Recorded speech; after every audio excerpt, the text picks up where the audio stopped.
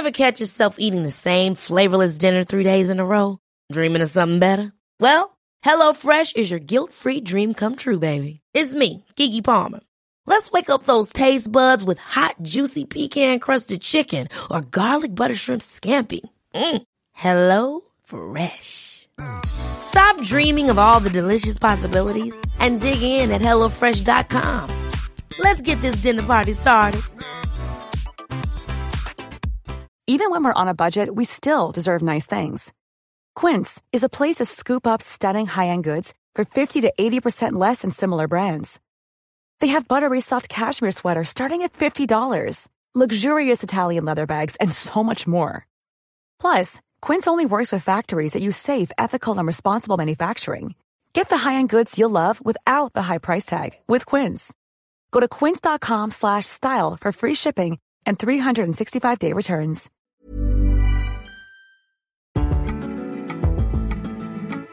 Hello everybody, welcome to Homo Sapiens. How are you all?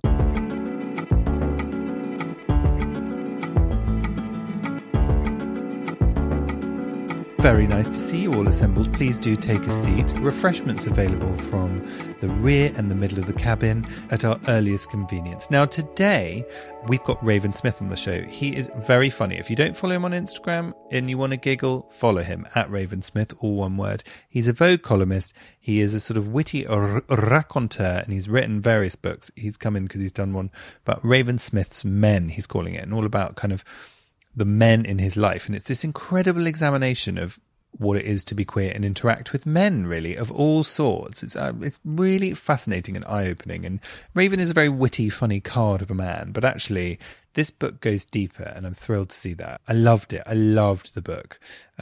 All is well over here. I'm a proud new dad, getting it all wrong and making it up as I go along. And we're just having a lovely time as a little family unit, learning so much and not getting much sleep and all the lumps and bumps. You learn so much every day. And yeah, happy as a clam, as they say.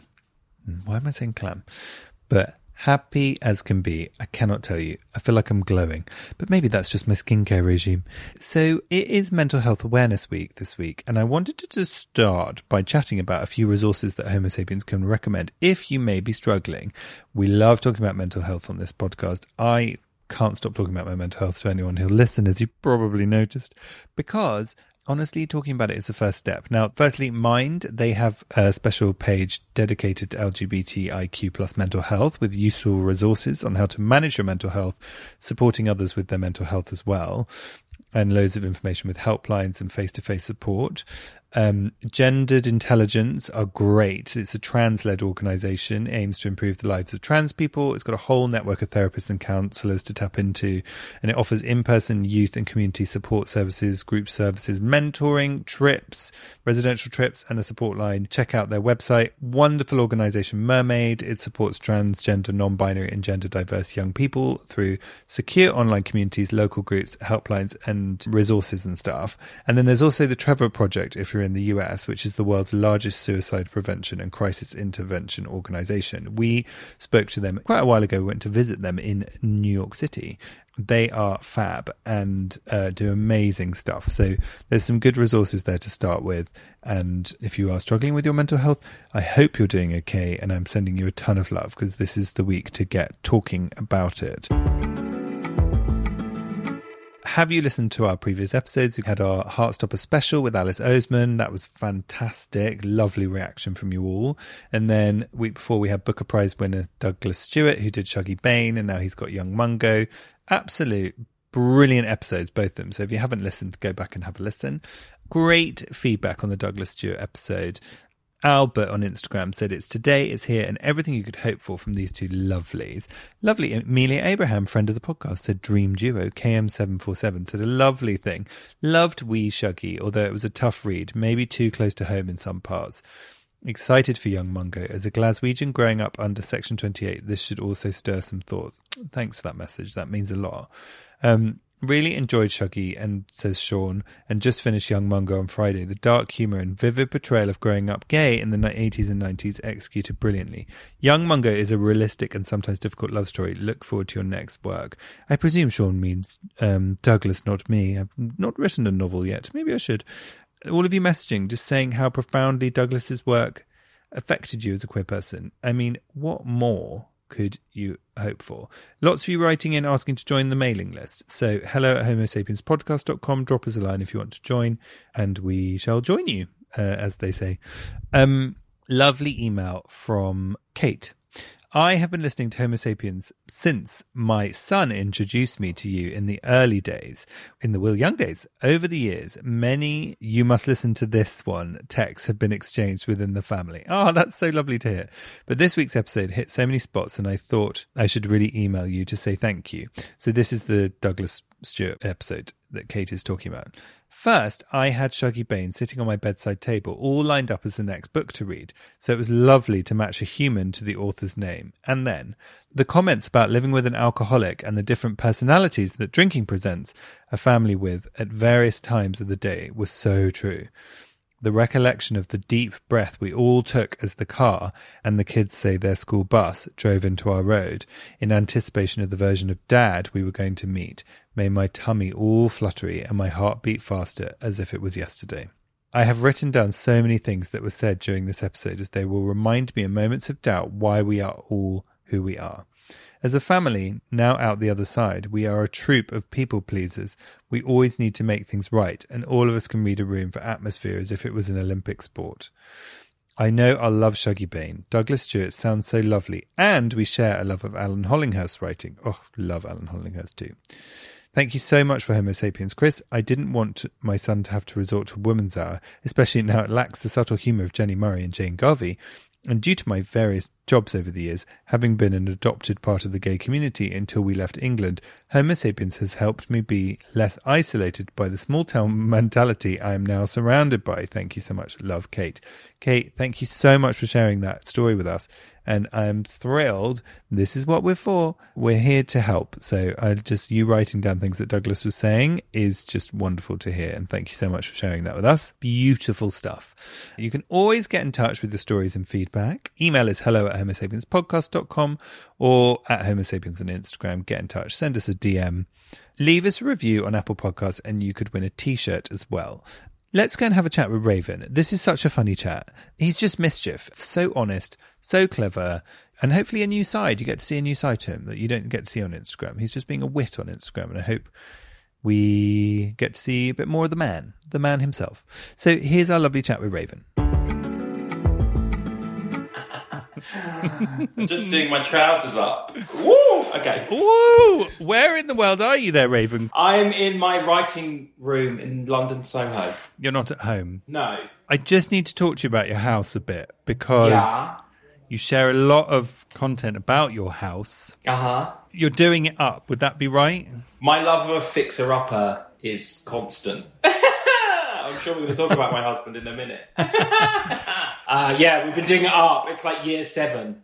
The 7th year of work in progress. 4 years, and you had to wear shoes up to the bed because your socks just got eaten by nails. I love that. It wasn't very chic. But the accidental byproduct of that is there's something deeply Berlin about your house when I look at it on Instagram. Still? Well, nowadays it's more done, right? The bedroom, the pink stripes, I love. I know so much about the interior design of your house. But I want to have a word with you about that room you get dressed in.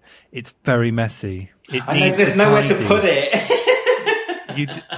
I'll fucking come round to do it. I'll come round to do it, but it stresses me out. Yeah, it is a mess. Who's the messy one out of you and your husband? Richard.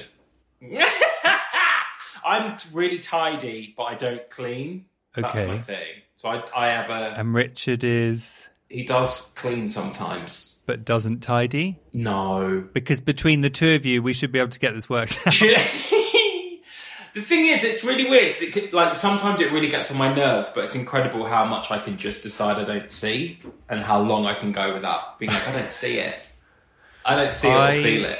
I sometimes look at like a box balanced half off a shelf behind you that's got some clothes. I'm like, that's going to fall off and it's killing me. Anyways, that's not why we came to chat, is it? We came to chat. We've actually come to talk about you, but nominally we're here to talk about because you've just published your book, Raven Smith's Men. I just want to say to you, Raven, I just think it's fucking amazing. I think it is so profoundly brilliant and funny and observant and does so much about bringing to the front so many things that I think are in all queer people's lives. And congratulations. I don't know what to say. Thank you. You're not very good with a compliment, are you? No, I love them. Just lap them up. But I just think you're probably the first person who's read it who has no skin in the game. Like, you're not one of the men, sorry to say, as you well know. You're not my editor or my mum or my stepdad or my husband. So I just think it's amazing. You have a very particular style, which I love, and it's playful and it's all the rest of it. But I don't feel like I've seen you go deep like this. And I think it maintains all the playful fun, but it just has these searing takes on, I don't know, what we're all wrestling with, I don't know, men, full stop, you know? And I think what's really interesting for me is, like, if as a gay man, I identify, and I think a lot of people feel this, I identify so much more with women. Like, like, men are like a sort of slightly othering object to me, but not gay men really, but straight men, let's say. And so to kind of take that, but actually look at men, I don't know, it just never crossed my mind. Don't ask me why. Yeah, well, I guess, like, as press for my first book, I did a piece for The Observer, and I wrote about my dad and race and how both of those things had shaped my identity. And I just kept the world locked down. I can't believe we've got straight for pandemic chat. We're like 2 minutes in. The world locked down, and I was flooded with memories of, you know, my life outside of the room I was living in. And I just kept thinking of all the men in my life on similar terms as the piece I'd written about my dad. Could I actually just explain what happened, how I felt about it, and, if anything, what I have learned from that moment? And so I just so the first book pitch was, I'm just going to do this with more men. Let's just talk about it sincerely. I think, you know, it's good to be a writer who develops over time, and I do feel like I'm a more confident writer, and I don't mean that I think I'm better at writing. I just mean I'm not scared of saying exactly what I think without frills and songs and tap dancing. Just say, I think this, and I think that, you know, I wasn't confident enough to do that with Trivial Pursuits. I loved writing about emails and being tall and going out dancing and being fantastic, but I just wasn't able to be like, hey, I'm going to talk about this one thing that's really important to me for 8 pages and just chew it over. Yeah, and it's wonderful. And I think what struck me about it personally is, like, generalizing terms. Straight white men get a lot of flack. You know, people say, oh, the narrative has always been about them. It's always from their perspective. Yes. But they haven't actually been analysed that much by the people over whom they have a hold. And I know, obviously, a lot of these men are not straight, because you've had sex with most of them. But, you know, it's like... but it's like, actually, I don't feel like I've seen a lot of it, you know, and if people have, like, send in more, because I'd love to read more. But because, and also there's something deeply weird. This is, I think, has probably been, like, the thing I found most weird my entire life is, like, you are a man, but you find men really strange. And you're like, but I'm supposed to be that, but I'm not that. And that's always been the question that I suppose I've always been asking myself. I think all LGBT people do, you know, in some respects, you're not the thing that people say you are. Yeah, I think for me, it's endlessly fascinating. And this kind of like, it's like hitting a tuning fork. It's always humming. This being a man, understanding what men are like and how problematic and brilliant men are, and then how my understanding of them influences the way that I am a man in the world. And it's really, you can't, once you start thinking about it, I'm like, oh wow, everything is somehow part of this masculinity tap dance. It is, and also whether you feel like I'm talking to myself here, like whether you feel like a real man or whatever, or everyone else's version of man, you often get afforded the luxuries of men. Yeah. So therefore, you're really complicit with some of the bullshit, you know. Oh, and like, I bet we benefit hugely from the patriarchy.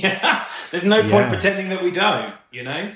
Yeah, which is like, you know, even more of a head fuck, because you're like, you hate yet you love. It's really strange, but I think also enlightening. Good, I hope so. Did you have to give it to every single man you'd written about? No. Thankfully not. You have a care of duty to protect the privacy of people. That's not the same as them reading it. Some people read it, like my husband read it, and the legal edit was like, if he's read it and he's fine with it, then it's fine. And another one was like, you have to hide this man's identity more than just not saying his name. Yeah. Right. Yeah, because it's your side of the story, right? Yeah, and I'm okay with that. I feel like I apologized throughout the book for saying, this is just my version, this is how I remember it. Maybe he feels differently. Yes. But you say you've become more confident. I think that's really interesting because, you know, I actually can't remember how we first met. No, neither can I. I was thinking that this morning. I think we met in the Joiners Arms. No! I think you were just like there. Okay. That's great. Because as detailed in your book, you were often there. Or I was. Wherever there's a party, there was Raven. Yeah, somewhere nearby. Normally on any surface above 4 foot from the ground. Like totally. Table, chair, insert table, insert chair, yeah. Sometimes 6'4" is not enough, you know? Yeah. But this is a question, but I feel like I've seen it quite a few times with people in my life, and possibly even myself, through the changes the world has undergone in the past 8 years, which is like improving of the situation for queer people. Black Lives Matter, meaning that white people are slightly understanding in small ways their own privileges. That a lot of the people who occupied the role of court jester have slightly moved into a more serious space. And I wonder if that feels like that's you, because people are enabling you very well and previously well-deserved positions that you weren't given before. Yeah. Oh, what a great question or thought. Am I a court jester? I don't. Well, yes and no. I think for me, I was. The first book came out, the world locked down, and I was primed to make a big noise with that first book. You know, things have been working up towards it. And I think it's difficult to be like, after Black Lives Matter, the work came pouring in, but it did. You know, I think really people wanted, Well, and what are you going to do? You know, I worry about this all the time. Whether or not the privileges that I'm being offered are based on some kind of diversification, some kind of equality drive. And the truth is, it doesn't really matter how you get in the door as long as you perform well once you're through it. And that's what it keeps coming back to. You know, that first book, the first book I wrote, I got a book deal and I'd been writing a British Vogue. I was at British Vogue then. And I'd been writing there for a year. And I was like, I said to my writer friend, I don't know if I'm ready. And he said, it doesn't matter as long as the book is good. It doesn't matter whether or not you were meant to get this deal this soon. It doesn't matter if the book is good. And I was like, right. It doesn't really matter how you got to that opportunity if you are able. I don't want to be the emperor's new clothes. You know, I want to write books that make people think about the world around them and see it through my point of view. I want to illuminate something they might not have lit up for them so far. So as long as I'm able to keep doing that, I'm quite happy. But definitely after Black Lives Matter, when nearly every the easiest way for brands and big corporations to show change was to put more brown faces in what they were putting out. And I definitely was one of the brown faces on their lists.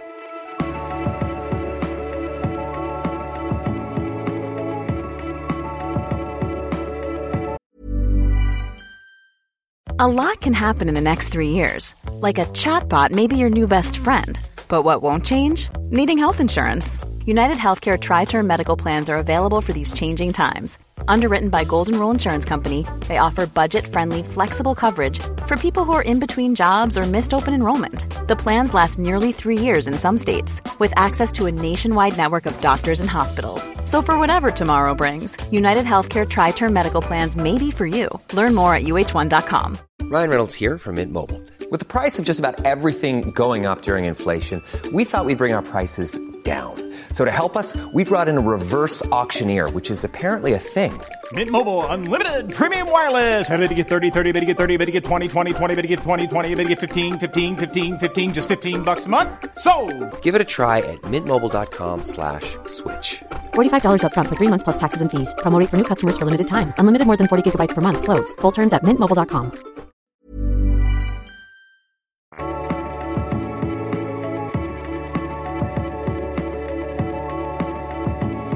Interesting that you wondered whether it was fair or why. It was never a meritocracy anyway. So, you know, and like you say, if it opens the door for you, and I do think queer people question their position more. And I'm saying that because I'm queer, I'm not black. You know what I mean? I can't talk to that bit of it. But I do think you wonder why you're there. And I think that is not actually... A lot of people don't think like that. No, and I just think tokenism is it's everywhere. And it's starting to feel less like you can just do that and that's enough, which is good, you know. My mum's white. Half my family is, you know, reap the benefits of white privilege. I'm not playing a violin. Like, there's so much about being a kind of palatable black man. There's, you know, not being aggressive, not challenging people, There's so much you know, people are find me refreshing maybe because I'm not what they think of when they think of a black guy. And perhaps maybe even if you are 1% aggressive, that gets read as 40% aggressive. I also think my dad would be really upset by that. That my dad would be like, that's a failing in you, that you are whitening yourself in the way that you operate. I mean, it's got a point. And is that whitening or is that emasculating? Because I know your dad is a very masculine man. He is. Oh, he's dead. My dad, the bodybuilder. Yeah. It's the only red and green lighting in his flat. I'm like, it's take me there. Dismal. So he is one of your men in your book, just for anyone listening. We all do stuff to pass. We all do stuff to make our lives easier. We all do stuff to make social situations easier. It's only when you step back and you think, oh, I didn't... You know, when I was younger, I would call people out on their racism and their homophobia, but you end up giving a lot... Not saying you shouldn't do this, but when you get in an argument with someone because they're misogynist or racist, you use a lot of energy and they don't. And you could be using that energy all the time fighting people that don't want to hear it. And I just think there's a lot of power in being... There is a lot... I flim-flam on this, right? There's a lot of power in being visible, happy, mixed-raced, gay, married man. Successful from a kind of capitalism point of view. And then I think, I'm just thinking of ways to keep showing off because I've always liked attention. Well, you know, we contain multitudes, don't we? And it's probably a bit of everything. But it's, you know, it's I find with this podcast, like a version of what you're saying that I can relate to is like, I sometimes try and make sure that we're not positioned as, like, sometimes people ask us to do stuff which position us as we're there to, I mean, trans people have this times 1,000. But like, as someone who wants to kind of be brought into a conversation in any mainstream form in talking about rights, and it's like, do you know what? I don't want to talk about rights all the time. I'd actually just quite like to have a chat, because actually that's a luxury we'd quite like. I think I do think I've been incredibly privileged as a writer in that people very rarely ask me to write about the black experience. You know, my black friends who are writers will say, imagine what I would write about if I didn't have to write about being black. And I was like, I'm going to write about men. I'm going to write about masculinity. Let's go. I love that. One person who didn't make it into your book, but did this isn't me dredging up an ex. Well, maybe they are an ex. Maybe it is. One person who didn't make it into your book was Harry Styles, who wrote about wearing a dress. And then you've got the Harry, what are they called? Harry Krishnas? No, Harriettes. No. The Harriettes came for you big time, right? I love that article. I got a lot of hate. Few death threats.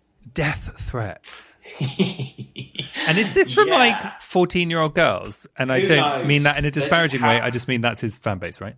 Oh, 14-year-old girls are like the trendsetters of the future. Never forget that. They are the people who care about the things that matter tomorrow. Also, One Direction came around about 10 years ago, so they wouldn't be 14 anymore. No, so a lot of them are just Harry avatars. And they seemed very, very upset. What was the gist of the article? Harry Styles has worn a dress and it's problematic. He dressed up as Dorothy from The Wizard of Oz for new Halloween. Yes, and people were going nuts online. And a lot of time my column is, I write about the heart of the internet and what everyone's talking about. And a lot of time I'm basically just saying, everyone calm down. Everyone be cool. Let's listen to each other. Let's care. Yeah. So I wrote this piece that was basically like, of course he can wear a dress, whatever his gender, his sexuality, whatever and whoever you are, a dress is a dress and you should just pop it on if you want to pop it on. But I wrote that I think I said we can assume he's majority straight, and people just got very, very, very upset about it. Really? Right. Yeah, but I said that we could reasonably assume he's straight. I'd forgotten that was the bit they got angry about. Yeah, it wasn't the dresses. It was the fact that I had somehow crushed this pansexual, Harry Styles' pansexual reality. I had suggested that might not be, that he basically likes girls. I mean, he's never been pictured with anyone else but women. And I said that, which is fact, that he's only been pictured. And I said we can assume he's fairly straight. And they were just like, you can't assume anything about someone who's never said that. And was that queer people or was that straight people? Obviously, people don't announce their sexual identity. No, I don't know, but I think it's something that clever pop stars do. And this is no disrespect to Harry Styles, who I think is like, an amazing artist. But like, I think not being completely clear about your sexuality makes a more interesting artist. Work for Bowie. Yeah. People fill that space where they can fill in. So having left that gap, they filled it with devotion and desire. And I was like, well, he's probably straight, considering he seems to only fuck women. And they were like, how dare you, pitchforks. I was like, right, okay. And then it was all over for you. It was. One thing you said in the book, which I adored, which was kind of in your opening thesis, is, I wrote it down here, I can see that masculinity is both freeing and limiting, that traditional male qualities, strength, courage, leadership, independence, are also constructed and fallible. Being a man is never net good or net bad, which is kind of the thorny truth, isn't it? That is the truth that I wrote in the thing. Yeah, I just think, are men bad? Can we say that? Can I say that and still be one? Can I not be letting my team down completely by saying, maybe strength and courage aren't the best things you can be in a life? Well, yeah, or maybe they need to not be apportioned to a gender. That's the thing that gets up my nose, is like, I remember you doing a podcast about Love Island, and it's like, here we are in 2022, and I imagine there'll be another series of Love Island. It's probably on at the moment. But the gender performances that go on in that show is like, I feel like it's the 1600s, it's so... It's the 1600s with a lot of fillers. Yeah. So men are carrying the eroticization of masculinity, and they are two different things. And we're putting that on men. And that's sort of where, for me, toxic masculinity comes from. And as gay men or queer people, because we all have different versions of it, it becomes intensely alluring because you're slightly told I'm just going to say gay man because that's me, and I don't want to talk for other people. Like, you're told that you're not any good at it, and therefore you slightly crave it, and it's quite a heady mix. Oh yeah. Oh, I wonder who feels like they are good at being good at masculinity. Do you think it's most straight men? Fuck. No, this is Maybe the whole point. is. Is I think they all think they're dreadful. I don't think any of them think they're good. But maybe that is on them.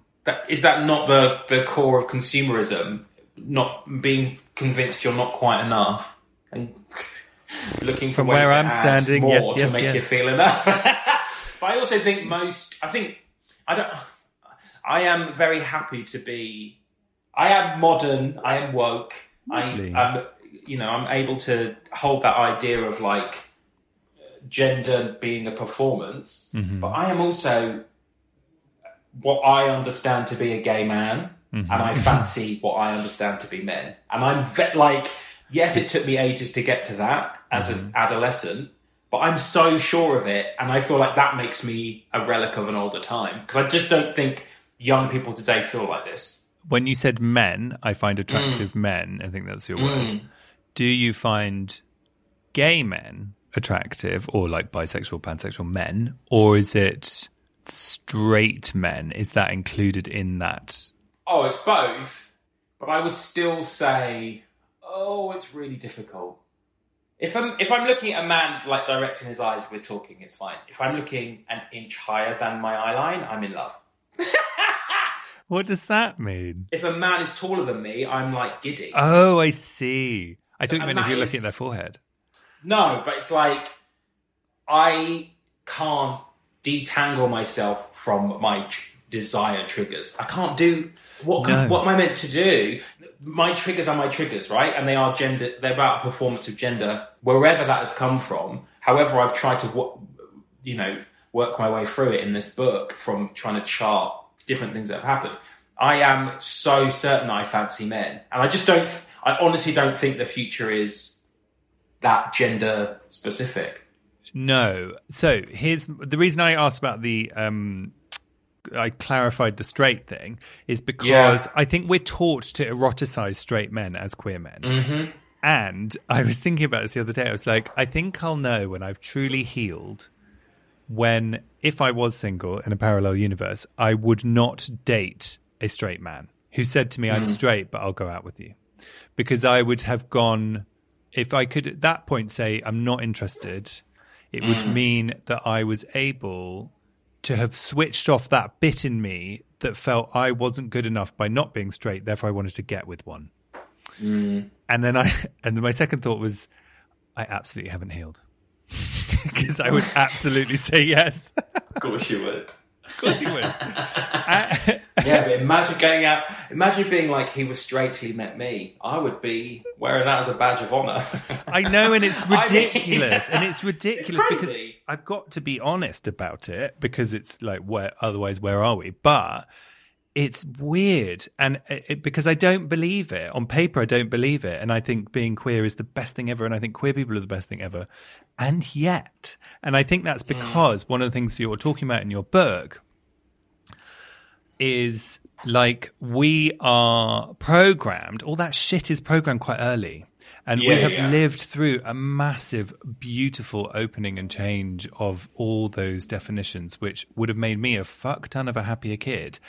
But it was, and I was talking to my therapist about it, and I'm sorry, listeners, I've said this before on the podcast, but it's to do with, it's called your erotic template, and it's like, it's created when you're quite young as to what you think is attractive. So through growing up, you can actually learn like what your triggers are and where they come from, but they're probably not going to change. And Interesting. Sort of don't beat yourself up about it, because that's what the world was when they were being formed, and that's that. Yeah, so do you think young people's erotic template? Yeah. It's just different now. Well, I don't know, because I'd hate to comment not being a young person, but it's like, I think that it really, really depends where you are. Like we get letters on this podcast from people who are 15 who are struggling, and I feel like we're in exactly the same position I was when I was 15. Yeah. And then we get letters, messages from people who are like very free and easy, or parents often who are like, I've raised a queer kid and it's really helped. This podcast really helped me because, and I can tell that kid is living a freer version of what I did. So I think that is what is forming it. And I think if you look at, so for example, Euphoria, like it's the touchstone for so much at the moment, but like, I think it's fascinating, that show, because I think it has deftly, you know, lots of queer characters, lots of queerness, but, you know, there's still Jacob Elordi in the middle being the hot jock, you know what I mean? Like, and it's so, the way he's photographed is like as the zenith of attractiveness, you know what I mean? He is still king of that crop. You will see this in every single brilliant, diverse show. So it will be a cast of brilliant, diverse actors, and the white guy will be on the cover of GQ. That is what happens. Yeah. You know, the white guy will be Darth Maul. What's he called? Adam Driver. He'll be the king of the Star Wars, the Star Warrior. Yes. You know, industry, like anything you think of, it's normally the white guy that goes all the way. It's sort of lip service, isn't it? It's almost like the template. The vehicle is for everyone, but only certain people can accelerate. And I think obviously I don't have a problem with Jacob. Is he called Jacob in real life? I don't have a problem with. Is he called Jacob? I don't know. Is he? Yeah, but then Zendaya, you know, but she also is she's a type, isn't she? She's a new type, but she's a type. Jacob Elordi, is that his name? Yeah. Or Elodie? Well, she's spoken about that, exactly. She said, you know, I am an acceptable version of black, and that's no good. She's an acceptable version of, like, fashion woman. I mean, she's tiny, man. Is she? Yeah. She's very thin. And her weight should not be what we're talking about. But the point is Raven, you're about to get cancelled again. A first Harry Styles I'm not going to get cancelled for saying that, like, fashion essentially puts clothes on thin people a lot of the time. I see what you mean. That's not a revelation. So her transition into a much more fashion space is yes, she's of colour, but she's fitting into a lot of other more traditional tropes. I see what you're saying. Okay, not cancelled. Actually, it's not for me to decide. It's for the listeners. And if you, I don't think I could get cancelled because I feel like my mouth's too big. It's not like I've spent years saying the right thing and I suddenly say the wrong one. If you want to cancel Raven, listeners, you go to @RavenSmith. Hi, end of part 1 with Raven chat. Go to the feed and have a listen to part 2 for more japes and frivolity. And some serious stuff too. Ever catch yourself eating the same flavorless dinner 3 days in a row? Dreaming of something better? Well, HelloFresh is your guilt-free dream come true, baby. It's me, Keke Palmer. Let's wake up those taste buds with hot, juicy pecan-crusted chicken or garlic butter shrimp scampi. Hello Fresh. Stop dreaming of all the delicious possibilities and dig in at HelloFresh.com. Let's get this dinner party started. Even when we're on a budget, we still deserve nice things. Quince is a place to scoop up stunning high-end goods for 50 to 80% less than similar brands. They have buttery soft cashmere sweaters starting at $50, luxurious Italian leather bags, and so much more. Plus, Quince only works with factories that use safe, ethical, and responsible manufacturing. Get the high-end goods you'll love without the high price tag with Quince. Go to quince.com/style for free shipping and 365-day returns. Powered by Spirit Studios.